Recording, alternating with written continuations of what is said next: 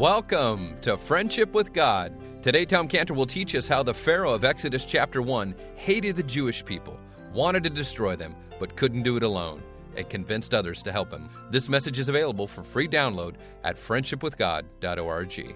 Father, we thank you so much for what you did for the Jewish people, Lord, thousands of years ago.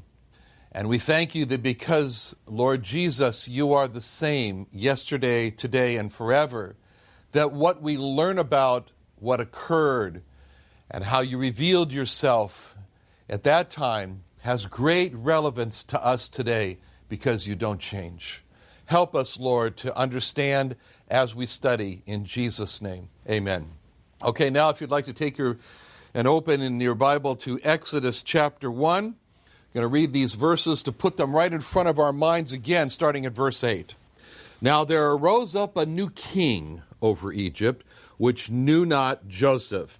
And he said unto his people, Behold, the people of the children of Israel are more and mightier than we. Come on, let us deal wisely with them, lest they multiply, and it come to pass that when there falleth out any war, they join also unto our enemies and fight against us, and so get them up out of the land.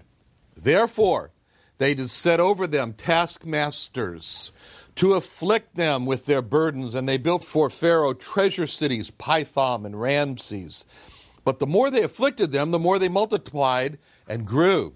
And they were grieved because of the children of Israel. And the Egyptians made the children of Israel to serve with rigor, and they made their lives bitter with hard bondage and mortar and in brick and in all manner of service in the field. All their service wherein they made them serve was with rigor. Now, in our last study together, we looked at this Pharaoh that we're focusing on here in Exodus chapter 1, and we called him a Pharaoh of darkness because compared to the other Pharaoh that we have studied in Genesis chapter 41, that was a Pharaoh of light. He was the Pharaoh that elevated Joseph over the Egyptian people, but this was vastly different from that Pharaoh, so therefore we called him the Pharaoh of darkness. We saw how that Pharaoh in Exodus 41, that Pharaoh of light, he convinced his people, the Egyptian people, that they had found a treasure in that Hebrew man named Joseph.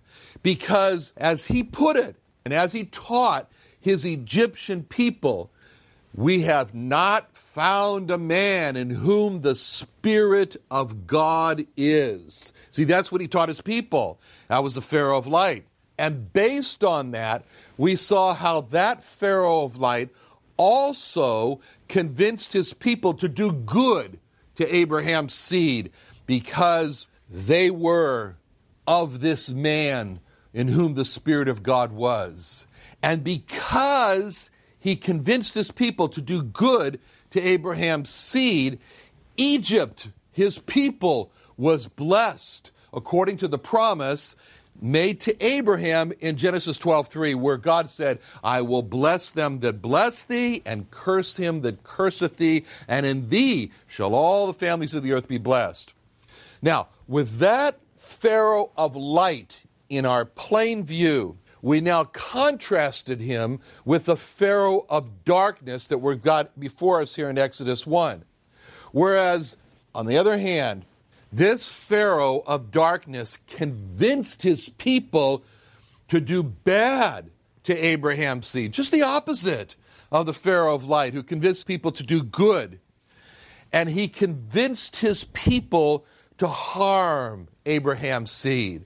Whereas the Pharaoh of light went ahead and brought in blessing to the land of Egypt because they did good to Abraham's seed. We're going to see how this Pharaoh of darkness brings such a curse on Egypt that it just practically destroys the whole country, and because he did bad to Abraham's seed. Now he starts off, and this is where we pick it up here in verse 9, with this very important word in verse 9, and you see it there, where it says that he, the Pharaoh of darkness, said unto his people. This is very important to get. He is speaking to these Egyptian people here, and the thing he says first off, right off the bat, is behold. He said unto his people, behold. What we have before us is, in the rest of all of Exodus 1, is the history of how this Pharaoh of darkness went about to convince his people to do bad to the Jewish people. And he starts off in his speech to the Egyptian people to convince them with this word, behold, behold. He said unto his people. So let's keep this clearly in mind. We are talking about a Pharaoh of darkness who hates the Jewish people. He hates the Jewish people. He wants to destroy the Jewish people, but he knows he cannot do it alone. He must rally the support of the Egyptian people to get this job done. So he has a strategy. First, he presents himself, this Pharaoh of darkness. He's the great revealer. He's the great discloser. And he starts off with this word, behold. Behold, he says, have you seen? Have you seen how they are increasing and they are becoming more and more and more and more? See, that's his strategy there. Of course they were becoming more and more and more. Why? Because it was a fulfillment of the promise that God had made already in Genesis 46:3, where he spoke to Jacob and he said, I am God, the God of thy father. Fear not to go down into Egypt, for I will there make of thee a great nation. That's the promise of God. Whenever God makes a promise, it doesn't matter who he's making it to, you can bet your bottom dollar that God is going to make good on his promise. He's going to fulfill it. And so he told Jacob here, he said, I will make of you in Egypt a great nation. There was a fulfillment there. And God was doing that. And that's why we read in Exodus 1:7, and the children of Israel were fruitful and increased abundantly and multiplied and waxed exceedingly mighty, and the land was filled with them. It was simply a fulfillment of God's promise. Who can stand in the way of God? Who can stand in the way of God fulfilling his promise? No one can. And so this had happened there. And that's what everybody saw that. Everybody saw Exodus 1:7. It was also obvious to Pharaoh and to the Egyptians and to the Jewish people. But there was a problem. And the problem was that Pharaoh, having seen this great population increase that occurred to the Jewish people, was not willing to ascribe the increase in the population of the Jewish people to God. He was not willing to acknowledge that it was God who had caused them to increase in number. You bring me any explanation you want. Obviously, I see that the Jewish people have expanded mightily beyond what you would expect. And I will accept any explanation that anybody brings, only there cannot be this one word in that explanation, and that word is God. Bring any explanation you want, but do not say the word God in your explanation, because the minute you say the word God, it's rejected by me. Now, isn't that interesting? And isn't that what we see today? Isn't that what we see today? You know, King David made this statement in Psalm 8:3. He said this, when I consider thy heavens, the work of thy fingers, the moon and the star which thou hast ordained. When intelligent people look up into the sky at night, see it star-filled, which is so obviously the work of God, David calls it the work of thy fingers. David calls it thy heavens. When gifted, smart people look at the moon and they look at the stars, instead of saying that those moon and stars are there because God put them there, they say, anything but God. You bring me any explanation you want, and I'll accept it as long as there's not one word in that explanation, and that word cannot be God. You cannot have God in the explanation, but I'll accept any kind of explanation that you bring as long as you don't say God. So what happens? Some fellow comes along and says, I know what happened. I'll explain to you what happened. You see, first, there was nothing. There was nothing. And then this nothing exploded. and it exploded and made a big bang. And from that big bang, we have the cosmos and all the planets with their perfect rotation, and the earth in its perfect location relative to the sun, so that it receives just the right amount of heat and so forth like that. And everyone who was searching for some explanation, like Pharaoh, that did not use the word God, said, perfect, it's got to be right. We'll go for it. We'll call it the Big Bang Theory. Now, I'm a scientist. In my laboratory, both myself and other scientists on our team have been privileged, and that's what it is, privileged to research into some of the wonders of the human body. And we've done that for over 35 years. And sometimes when I've realized how a part of the human body is operating, I find myself frustrated just to find the right words to express the magnificence of it all, to express the elegance of this science. And that's where King David has really helped me personally, because King David has come in with just perfect words to express the elegance that came from God in the human body. And he did it in Psalm 139:14, where King David said, I will praise thee, for I am fearfully and wonderfully made. Marvelous are thy works, and that my soul knoweth right well. See what David did? David looked at the human body, and then he also looked for perfect words, words that he could use to express what he saw. And David said, I've got it. And he chose 4 words, 4 perfect words to express the elegance of what he found in the human body. The first word he used was fearfully. By using that word fearfully, King David was saying, the human body, the human body. Now that's something to be revered. That's something there to be honored, that human body. That's like a beautiful piece of pottery. You put it on a shelf of honor. Now we're talking about something to be respected. And so King David said, when I look at the human body, I want to express what I see. And he says, so my first word is fearfully.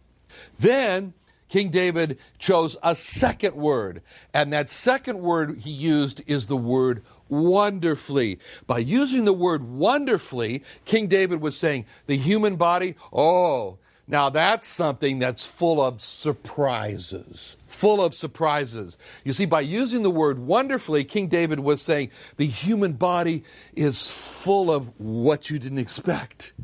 He was saying, the more I research the human body, the more I am stunned. The more my breath is just taken away. The more I look into the human body, the more I find it sensational. Just sensational. That's all tied up in that word wonderfully. King David said that when I look at the human body, to express what I see, I search and I find my second word, and my second word is wonderfully. And then he chose a third word, and he said, when I look at the human body, the third word he chose is made. By using the word made, King David was saying, the human body, now that is just clearly just been made. I won't beat around the bush by calling it intelligent design. I'll say God made the body. That's the only explanation for something so beautiful, something so elegant as I see in the human body. So there's only one word that I can use, and that's the word made. And he did. And then the fourth word that David used is marvelous. Marvelous. He called the body marvelous work of God. By using the word marvelous, David was saying, when I look at the human body, I just have to stop. I have to stop and just marvel. This work is nothing short of miraculous. It's miraculous. When I probe into the workings of the human body, I have to stop and ponder, just consider deeply and ponder what I have observed. And in order to process everything that I've seen in this body, I need time. I have to digest it. I have to process it because I have to stop. I have to pause. I have to process the amazement of it all. It's nothing short of a miracle. And so David uses the word marvelous work of God. And if you were to ask King David if he was sure, are you sure, David, in what you were saying? King David, right in that verse of that psalm where he said, I am absolutely sure. I am so sure, he says, that my soul knows right well. If you were to say, but King David, we have many notable scientists today. King David, we have Richard Dawkins, who say that the human body was not made by God, but that somehow from lightning, simple molecules were formed, and somehow they combined to form complex molecules in large enough quantities that somehow in a slime on earth, they became microorganisms, and somehow that became man. And King David, we were to say to him, what do you think? That the majority of notable scientists say the human body was not made by God. King David would look you right in the eye and say, I would say to those notable scientists that say that the human body was not made by God, I would say two words, and he would use the words withered intellect, dried up intellect. Why withered intellect? Because young children know that God created them.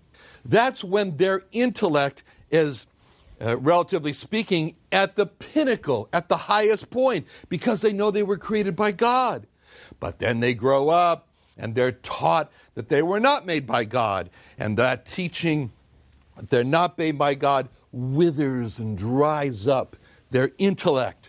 Everyone sees the human body, but some say it's made by God, and some say it's not made by God. Well, everyone saw Exodus 1:7, that the children of Israel were fruitful, that they had increased abundantly and multiplied and waxed exceeding mighty, and the land was filled with them. Everybody saw that. But some say the Jewish people expanded because God was fulfilling his promise to Jacob, and others say they just somehow expanded on their own without God. Well, Pharaoh was one of those who said that the Jewish people just expanded somehow without any help from God. And Pharaoh is acting just like Satan, because Satan is known as the great deceiver. And Pharaoh here is now the great deceiver of the Egyptian people. So he starts off with the behold.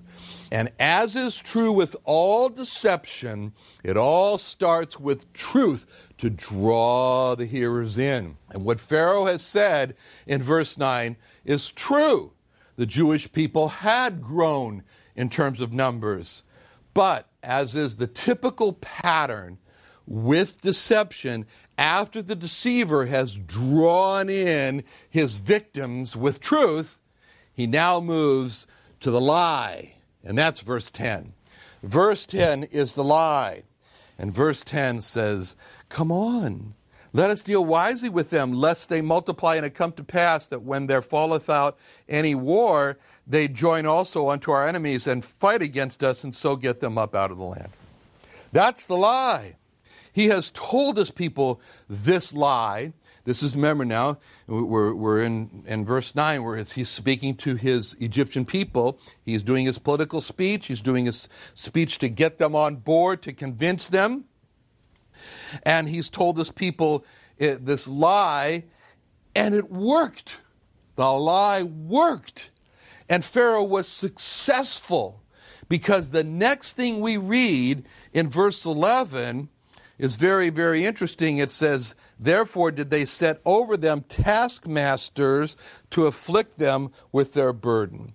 Now, we know Pharaoh was successful in rallying the Egyptian people to hate the Jewish people, because it says that it was the Egyptian people who set the taskmasters over the Jewish people. It was the verse 11 does not say that Pharaoh set the taskmasters over the Jewish people. It was the Egyptians who set the taskmasters over the Jewish people. So you can imagine the horror of the Jewish people as they watched helplessly, as Pharaoh called them disloyal. Pharaoh convinced the Egyptian people that the Jewish people were traitors to the Egyptian people and had to be eliminated. This was very much like the horror and the helplessness that the Jewish people have experienced many times in their history, not just here, not just with Adolf Hitler, but also during the Persian Empire. They experienced this helplessness as they were scattered or spread, the Jewish people, throughout Persia, and they helplessly watched as notices were put up all over Persia that called for all the Jewish people, young and old, little children and women, to be destroyed on one day, the 13th day of the last month, called Adar. This was just like the Jewish people who watched in horror and helplessness as in Nazi Germany as they watched Hitler persuade, like Pharaoh, the German people that this is a people to be hated and destroyed, the Jewish people. So the word they, that word they, where it says, therefore they did set over them taskmasters, is very important because it shows that Pharaoh had been successful in causing the Egyptian people to hate the Jewish people. Now, as for the point of view of the Jewish people, here was a people, and the Egyptians had had good relationships with them. And now, because of a new ruler, he has caused them to be a hated people. He's convinced his people that they must destroy the Jewish people. So we read, it's the Egyptian people who set these taskmasters over them. And then the next thing we read in verse 11 is what was the duty of these taskmasters and what was the purpose of the Egyptian people in setting the taskmasters over them. And we see these words, to afflict them. To afflict them. That was the purpose. Now, that's a very interesting word. That word afflict means here to put down or to force them down or to humiliate them. It's a word used to describe when a woman is overpowered by a man and raped, the sense of putting down into humiliation. That's why the word is used in describing that horrible history between Amnon, the brother, to his sister Tamar when he raped her. In essence, it means to depress or to make very low. So this means that Pharaoh was so successful that the Egyptian people had no qualms, no problems about pushing the Jewish people down. And so successful was Pharaoh that the Egyptians themselves enslaved the Jewish people, and they set about to depress them. You know, that's the strategy of the devil, to depress them. The strategy of the devil is described on what he does to Christians, what he does to the people of God in Daniel 7:25, where we read, and he shall speak great words against the Most High, and shall wear out the saints of the Most High. Daniel said, a day is coming when men will follow a leader who will continually speak great words, high and mighty words of great pride against God. And what this will do to Christians is that it will grate on them. It'll grate on the people of God, and the people of God will have such a battle fighting against this proud blasphemy that it's just going to wear them out. And that verse does not say that the proud boasters against God will try to wear out the saints. It says that they will wear out the saints. Now, to wear out the saints means to put them into a state of depression. And when the Egyptian people put those taskmasters over the Jewish people, their primary goal was not to get the pyramids built. They didn't wake up one day and say, you know what, we got to build a lot of pyramids here. How are we going to get it done? I know, we got some people we can enslave. Let's do it. That wasn't their purpose. Thank you for joining us today. Now, do you know a lost Jewish person? Or maybe you have a lost Gentile friend? Israel Restoration Ministries can help you to get the gospel to them. We've got a Tom Cantor testimony DVD and booklet that has been given out to millions and millions of people. So call us today at 1-800-247-3051. That's 1-800-247-3051, and we can get a Tom Cantor DVD and booklet into your hands to help get the gospel to your lost Jewish friend or even a relative or family member. Now, our monthly resource for the month of January is Tom Cantor's wonderful book about the history of the Jewish people, past, present, and future, as seen in the life of Joseph. This book exposes the life of Joseph as you've never heard it or studied it or seen it before. A look at the Hebrew Scriptures from a different angle, from a Jewish man, teaching about the history, the past, present, and future of Israel and the Jewish people. You've got to order this wonderful book. It's great for a Christian or even to give to a lost Jewish person. Call us today, 1-800-247-3051. That's 1-800-247-3051. Or go to friendshipwithgod.org. Thanks for listening. Join us tomorrow.